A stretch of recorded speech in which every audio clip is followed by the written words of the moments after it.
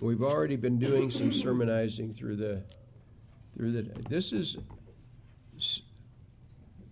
a book of the Bible you may have never even looked at. Nehemiah chapter 9. Nehemiah chapter 9. Okay, I'm going to take a bit of time introducing this so that we can set ourselves down in this passage in a proper way. A couple of days ago, I heard a testimony, in fact, it was yesterday, I heard a testimony of a Muslim woman. They would not identify the country she was from.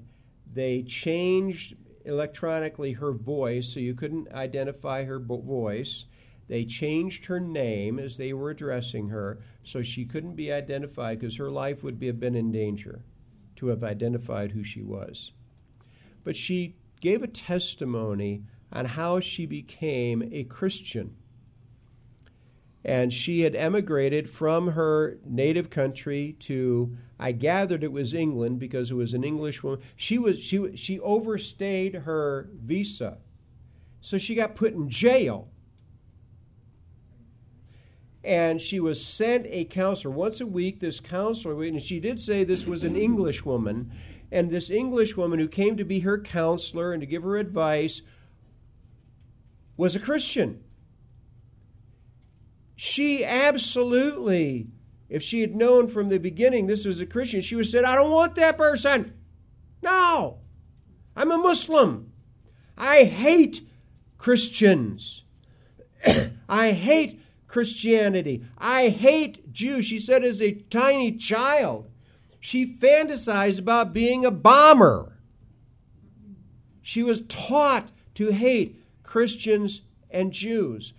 But as she sat there in detention, and once a week and the woman eventually was able to share the gospel with her and just told, well, why don't you get a Bible and read the Bible? One of the things that she was told as a Muslim was, that Old Testament, the Torah, the Jews have rewritten that to make themselves look really good. So you don't want to read that. You don't want to read that because it's all lies. It's all lies. It's in.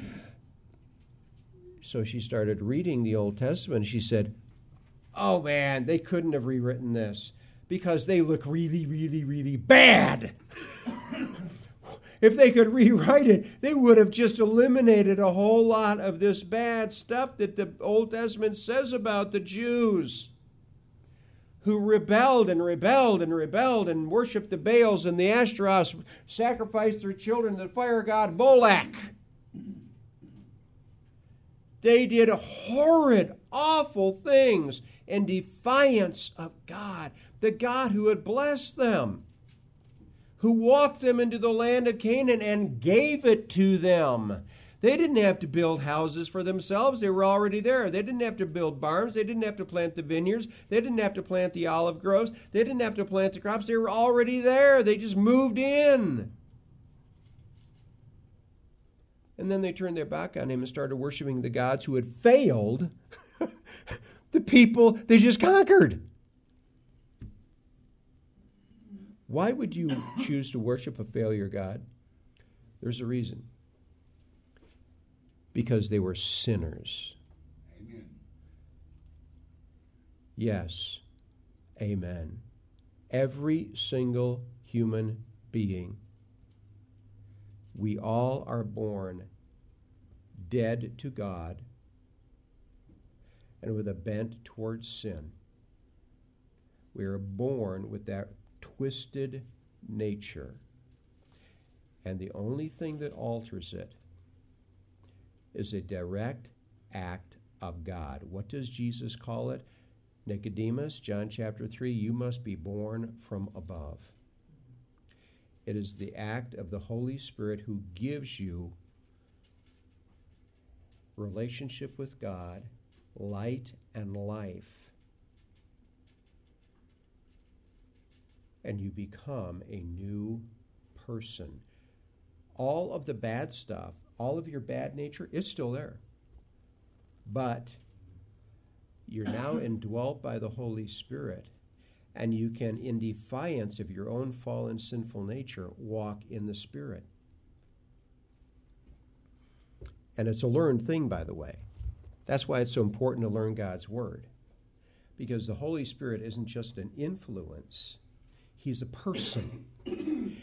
And if you walk in a person, that means you need to listen to him. And if he's written words for you, you need to read them and believe them instead of the way the world describes things as being real, or the devil describes things, or your own fallen nature. No, you need to walk in defiance of those three cacophonous voices and walk listening to the Holy Spirit. That's what you do. And then in that same John chapter 3, Jesus says that most famous verse in the second most famous verse in the Old Testament. You know what the most famous verse in the New Testament is? Judge not that you be not judged. Every unbeliever can quote that verse, right? It's totally out of context. The second most famous verse in the New Testament, Jesus says, still speaking to Nicodemus, for God so loved the world that he gave his only begotten Son, that whoever believes in him and trusts themselves to him should not perish, but have everlasting life. And then the next verse says, for God sent not he did not send his Son into the world to condemn the world, but that the world through him might be saved. I'll take that. What do I need to do? Trust in Christ. Well, what did Jesus do? What did Jesus do that translates into a benefit for me? How does what Jesus came and said and did, how does that translate into a benefit for me? When he went to the cross, he went to that cross not as him, but as me. He was the Lamb of God who takes away the sin of the world, said John the Baptist. In the same way that the Jews on Yom Kippur, what would they do? Day of Atonement, what would they do? The priest would lay his hands on lambs. And that lamb, that innocent, perfect lamb, they examined those lambs to make sure there were no physical imperfections. They had to pass inspection. What did Pilate say about Jesus? This man's innocent. What about the Jewish leadership? They couldn't find an accusation that would stick. Jesus was the innocent one put on that cross, but he was there as my substitute. He could be a stand-in for me. And because of the very nature of his person, he wasn't just a stand-in for one other person.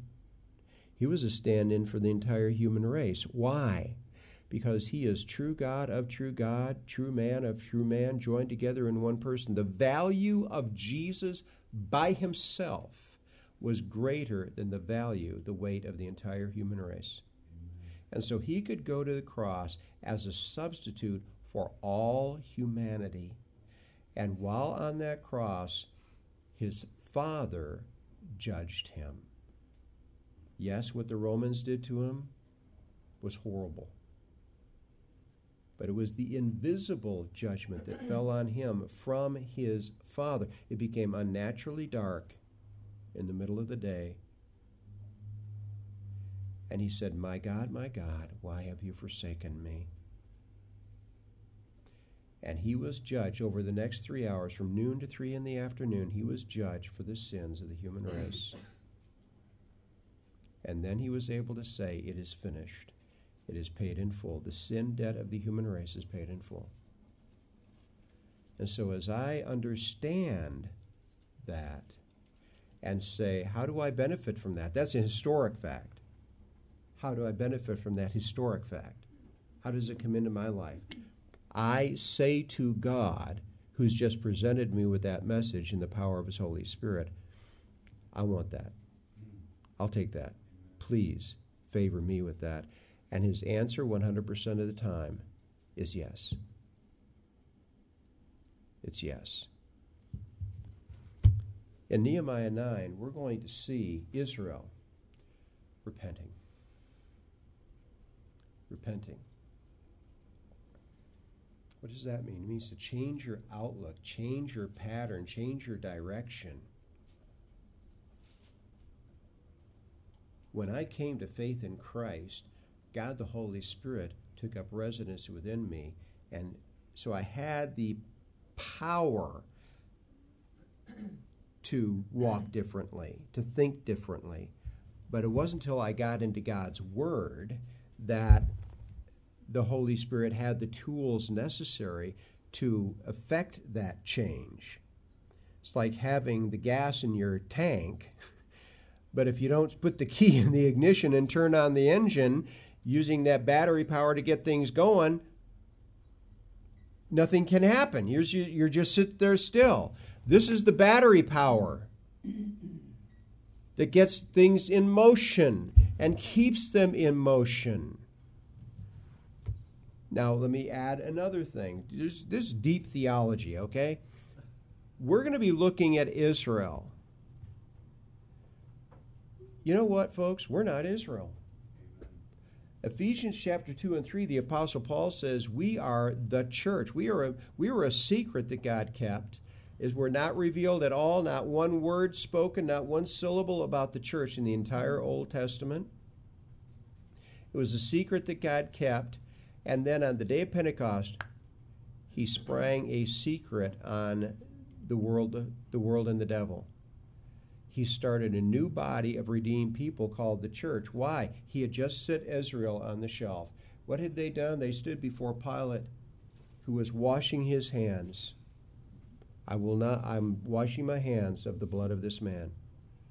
And they said, let his blood be upon us and upon our children.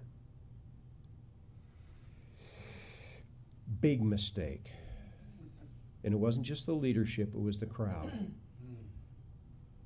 At that point, God put them as that body of redeemed people, through whom, some of whom were redeemed, through whom he was presenting himself to the world. He put them on the shelf, and he started a new body of redeemed people called the church.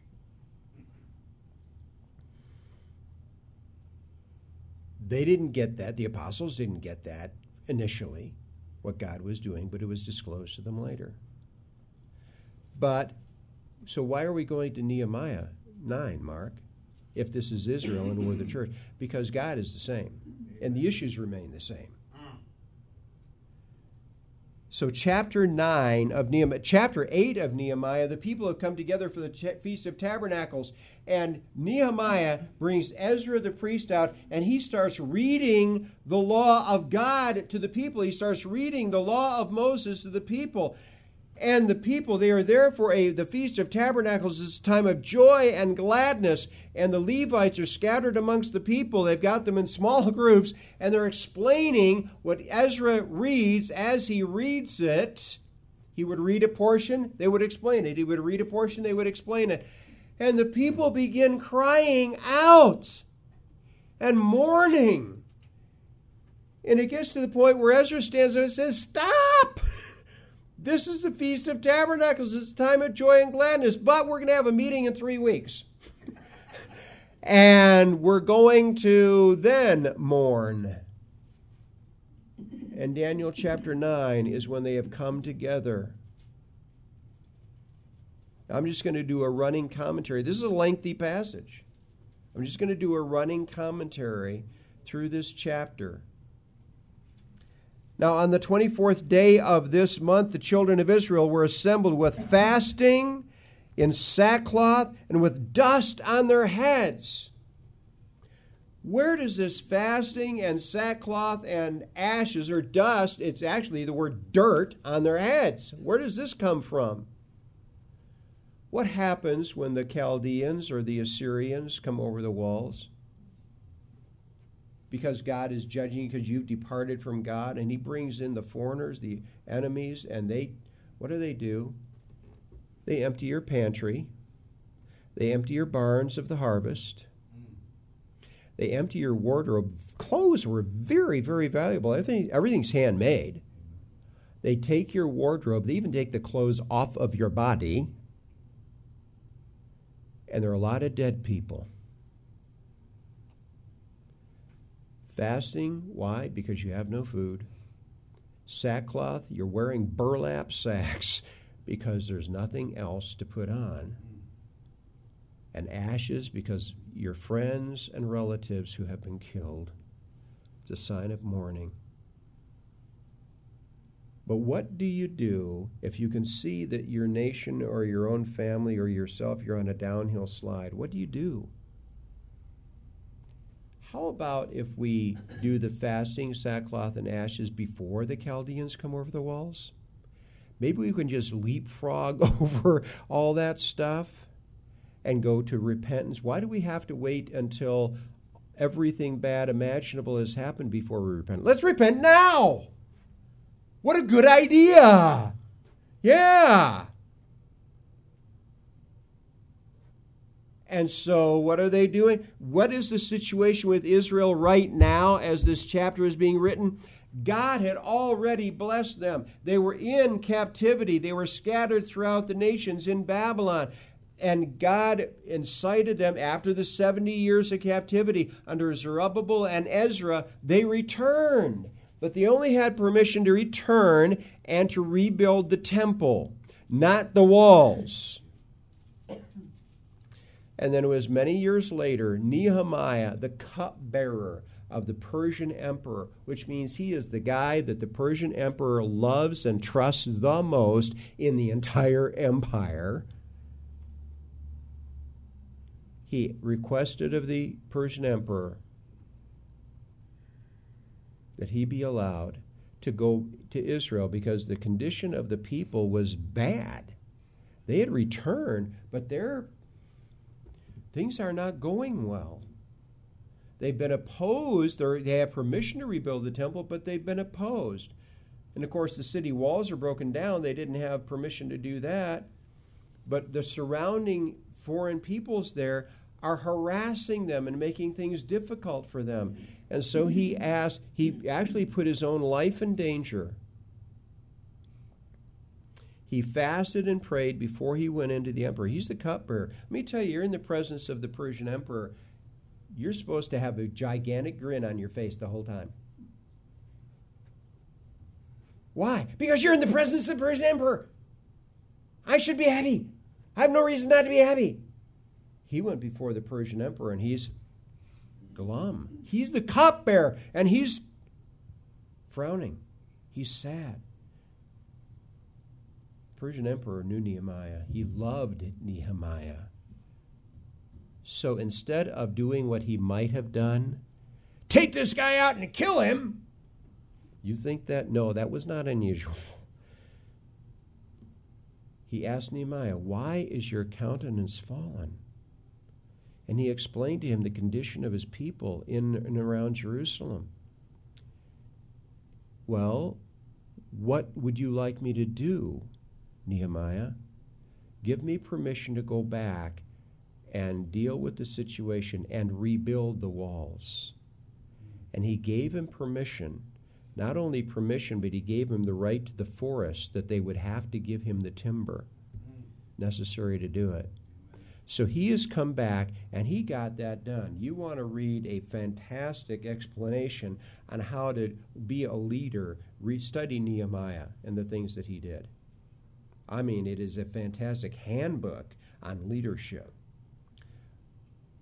Nehemiah has now gone back to Persia, and then he came back a few years later, and he finds the people not following the Lord. And so they're dealing with this. Now, on the 24th day of this month, the children of Israel were assembled with fasting and sackcloth and with dust on their heads.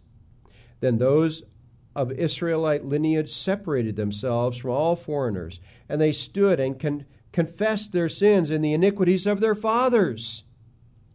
And they stood up in their place and read from the book of the law of the Lord their God 1/4 of the day. I'm going to assume they're talking about 16 hours, not counting the hours of darkness. So we're talking about 4 hours of standing, listening to the law of God.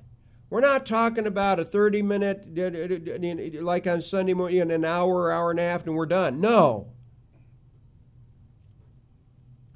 About 1/4 of the day, they listened to the reading of the book of the law, and for another fourth, they confessed and worshiped the Lord their God. Then Jeshua, Bani, Kadmiel, Shebaniah, Bunai, Sherebiah, Bani, and Chenani stood on the stairs of the Levites and cried out with a loud voice to the Lord their God. And the Levites, Jeshua, Kadmiel, Bani, Hashabniah, and Sherebiah, Hodijah, Shebaniah, and Pethahiah said, "Stand up and bless the Lord your God forever and ever. Blessed be your glorious name, which is exalted above all blessing and praise. You alone are the Lord. You have made heaven, the heaven of heavens, and all their host, the earth and everything in it, the seas and all that is in them, and you preserve them all. The host of heaven worships you. The angels of heaven worship you. You are the Lord God who chose Abram and brought him out of Ur of the Chaldeans and gave him the name Abraham. You found his heart faithful before you and made a covenant with him to give the land of the Canaanites, the Hittites, the Amorites, the Perizzites, the Jebusites, and the Girgashites, to give it to his descendants. You have performed your words, for you are righteous." Ladies and gentlemen, we just prayed for a whole lot of people, a whole lot of situations. And what did we do? We claimed God's promises. Amen.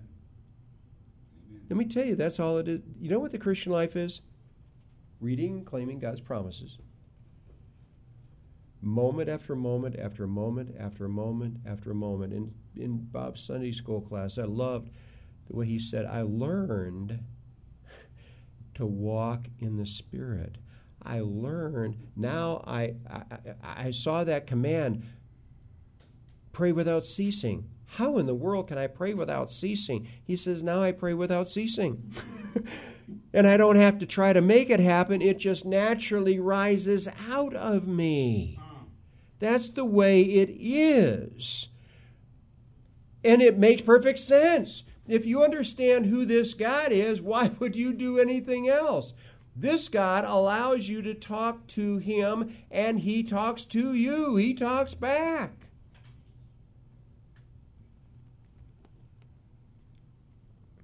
You have performed your words, for you are righteous. You saw the affliction of our fathers in Egypt and heard their cry by the Red Sea.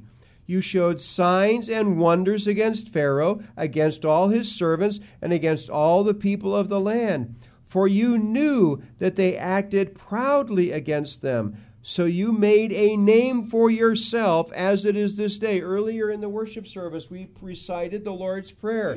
What does it say? Hallowed be your name. Set your name apart.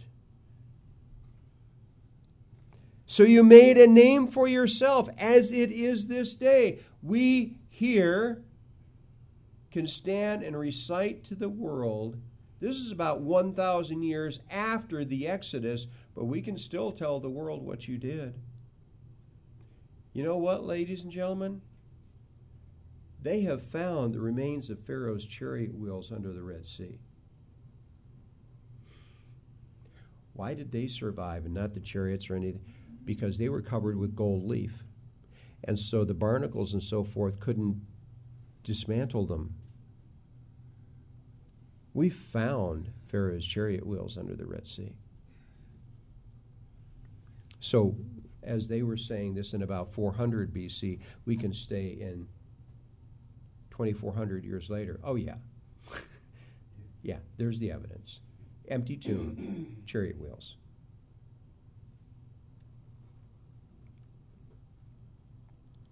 And you divided the sea before them so that they went through the midst of the sea on dry land, and their persecutors you threw into the deep as a stone into the mighty waters. Moreover, you led them, by the way, Pharaoh and his army went voluntarily into that Red Sea. They thought they were doing what they wanted to do. Oh, no. They were doing what God purposed. Can you imagine? Just think about this, folks. The God of your enemies just separated the waters so they could escape from you. How bright is it to think you can now go through those same separated waters, and this is not going to be a problem for you? You are the enemies of the people that he just did. So part of it was the insanity, what was going on in Pharaoh's brain. Moreover, you led them by day with a pillar of cloud and by night with a pillar of fire to give them light on the road which they should travel. You came down also on Mount Sinai and spoke with them from heaven and gave them just ordinances and true laws, good statutes and commandments. You made known to them your holy Sabbath and commanded them precepts, statutes, and laws by the hand of Moses your servant. You gave them bread from heaven for their hunger and brought them water out of the rock for their thirst and told them to go in to possess the land which you had sworn to give them. But they and our fathers acted proudly, hardened their necks, and did not heed your commandments. I just mentioned how insane Pharaoh was.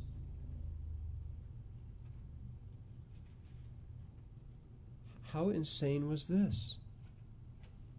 Why? Very simple. They're sinners. And sinners will always find a way to turn their back on God. I don't care where God maneuvers around them, they're going to be turning their back on him, no matter, unless and until God the Holy Spirit reaches down and grabs them by the nape of the neck, just like he did with each of us who are now in the kingdom, and says, "You're mine. Nicodemus, you must be born from above." And Nicodemus, whom Jesus calls the Rabbi of Israel, was ushered into the kingdom. Then, he's already the Rabbi of Israel. He was then ushered into the kingdom. His religious credentials didn't make a place for him in heaven. God made a place for him in heaven. But they and our fathers acted proudly, hardened their necks, and did not heed your commandments. They refused to obey, and they were not mindful of your wonders, but you did among them. But they hardened their necks, and in their rebellion they appointed a leader to return to their bondage. Let's go back to Egypt. But you are God. I love the rest of this verse. Ready to pardon, gracious, merciful, slow to anger, abundant in kindness, and did not forsake them. And this is our God. This is our God.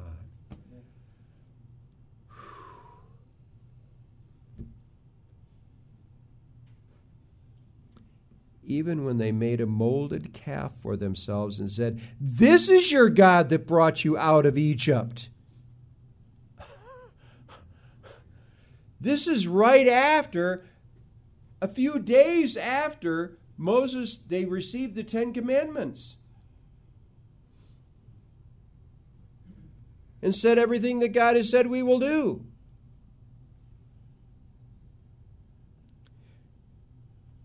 And worked great provocations, yet in your manifold mercies you did not forsake them in the wilderness. The pillar of cloud did not depart from them by day to lead them on the road, nor the pillar of fire by night to show them light and the way they should go.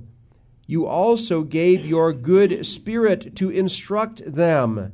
and did not withhold your manna from their mouth, and gave them water for their thirst. 40 years you have sustained them in the wilderness. They lacked nothing. Their clothes did not wear out, and their feet did not swell. Moreover, you gave them kingdoms and nations, and divided them into districts.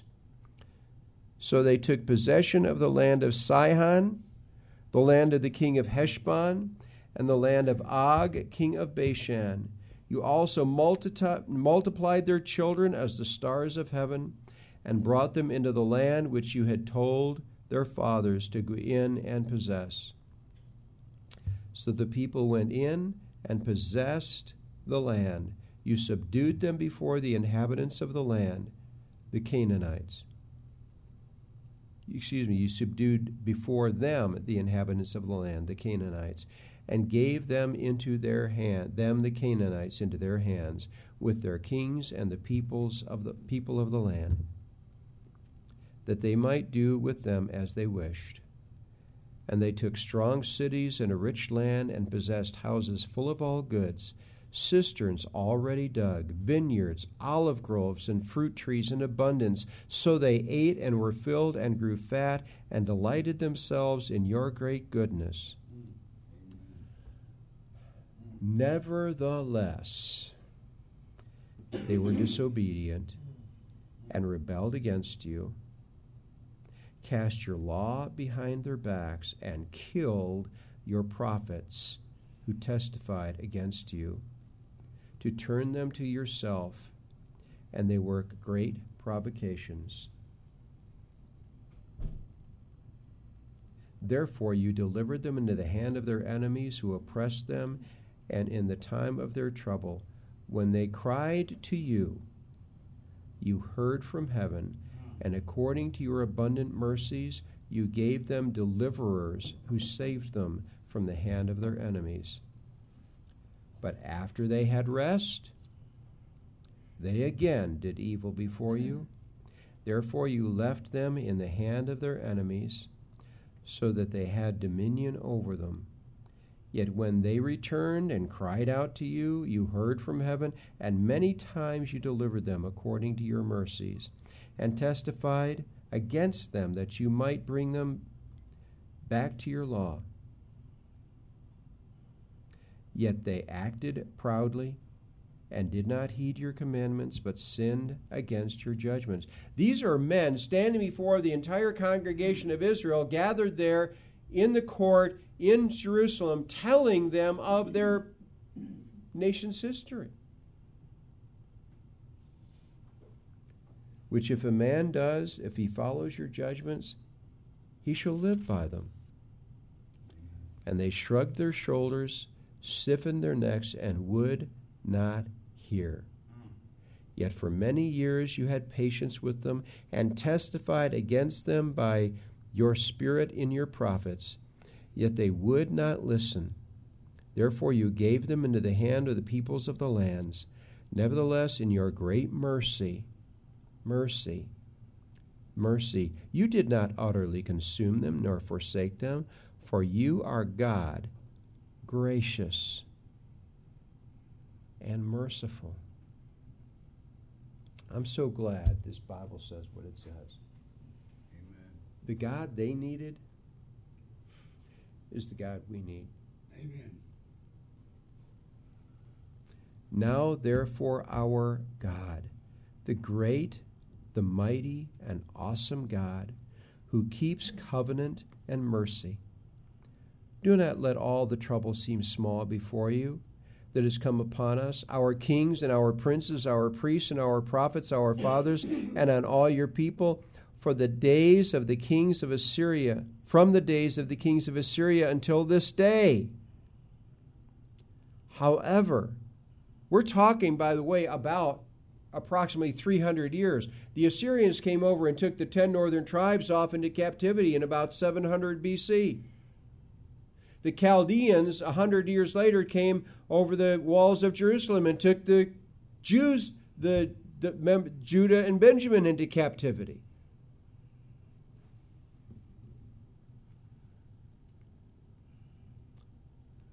However, you are just in all that has befallen us, for you have dealt faithfully, but we have done wickedly. Neither our kings nor our princes, our priests nor our fathers have kept your law, nor heeded your commandments and your testimonies, with which you testified against them. For they have not served you in their kingdom, or in the many good things that you gave them,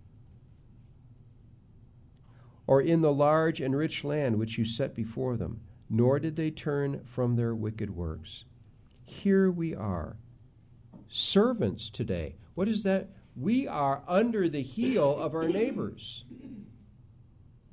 The surrounding peoples are harassing them, giving them a very, very, very difficult time. Here we are, servants today, and the land that you gave to our fathers to eat its fruit and its bounty, here we are, servants in it. Not masters of it, not owners of it, but servants in it. And it yields much increase to the kings you have set over us, the pagan kings you have set over us. Because of our sins, also they have dominion over our bodies and our cattle at their pleasure, and we are in great distress. And because of all this, we make a sure covenant and write it. Our leaders, our Levites, and our priests seal it. What was that covenant? Lord, we're done rebelling. They weren't really done, but at this day, they're done. And they're casting themselves before God for his mercy. And you know what happened? They got it. God had already rebuilt the walls. He is going to turn back the domination of the surrounding peoples for them. And he's going to, in fact, use the Persian rulers to do it. Our God is the Lord in the hospitals. As we prayed for people who need healing, he is the Lord in the courtroom. As we have prayed for people who need God to guide them through the court system, he is the Lord on the battlefield. A couple of weeks ago, I shared a great testimony about George Washington when he was fighting in the French and Indian War, and he was in the British Army, marched west against the French and the Indians, and they paraded through the wilderness, thinking we will just overwhelm them just by seeing us. The British will, and the Indians will just, the French and the Indians will just turn and run. No, that's not what happened. They walked right into a horrible ambush, and all of those British officers that were mounted on horses were all shot off their horses, with one exception. A man by the name of George Washington. And later on, an Indian chief testified, we tried to shoot him off his horse, and we just couldn't do it. And when, at the end of the day of battle, when he dismounted, Washington opened up his coat, and musket balls fell out of his clothes. And that Indian chief said it was clear that God's hand of protection was on him. Who is the God of the battlefield? Who is the God of the battlefield and in the hospital and the court system and any other issue you might face in the families? We deal with family issues. We wonder about people. We've just prayed for couples that are facing horrible self-inflicted problems. And yet what our God can step in the same way that he mastered all things. He masters human temperaments and brings not only forgiveness, but holiness into people, so that we might walk like Jesus himself. Let's pray. Lord Jesus Christ,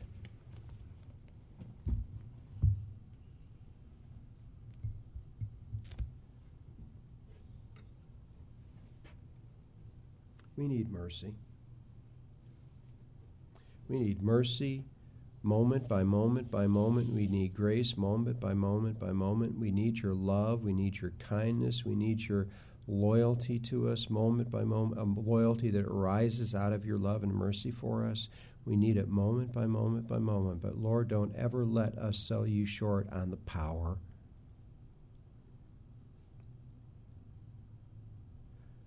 As you said to Nicodemus in John 3, you must be born from above. We can pray to you for specific individuals that, Lord, you will simply stand in front of their tomb as you did with Lazarus. When you said, Lazarus, come forth, he came forth. You can stand before the most wicked, rebellious person, and when you say, come forth, they come forth. Your life gets invested in them as they, by the help of your Holy Spirit, cast themselves upon the mercy made theirs by you, and a simple act of faith of holding out an empty hand makes it happen. I'm going to pray right now, and if you're here in this room and you have never taken that simple step of just holding out that empty hand and saying, God, I want what you provide, I would invite you to pray with me right now. Lord Jesus, I want to thank you that you took all the hell that I deserve for an eternity. You took that on the cross already. It's a done deal. It's been accomplished. But I want the benefit of it. I don't get the benefit unless I ask.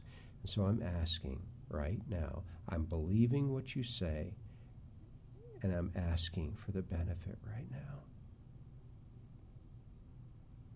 And all God's people said, Amen. Let's stand and just, instead of what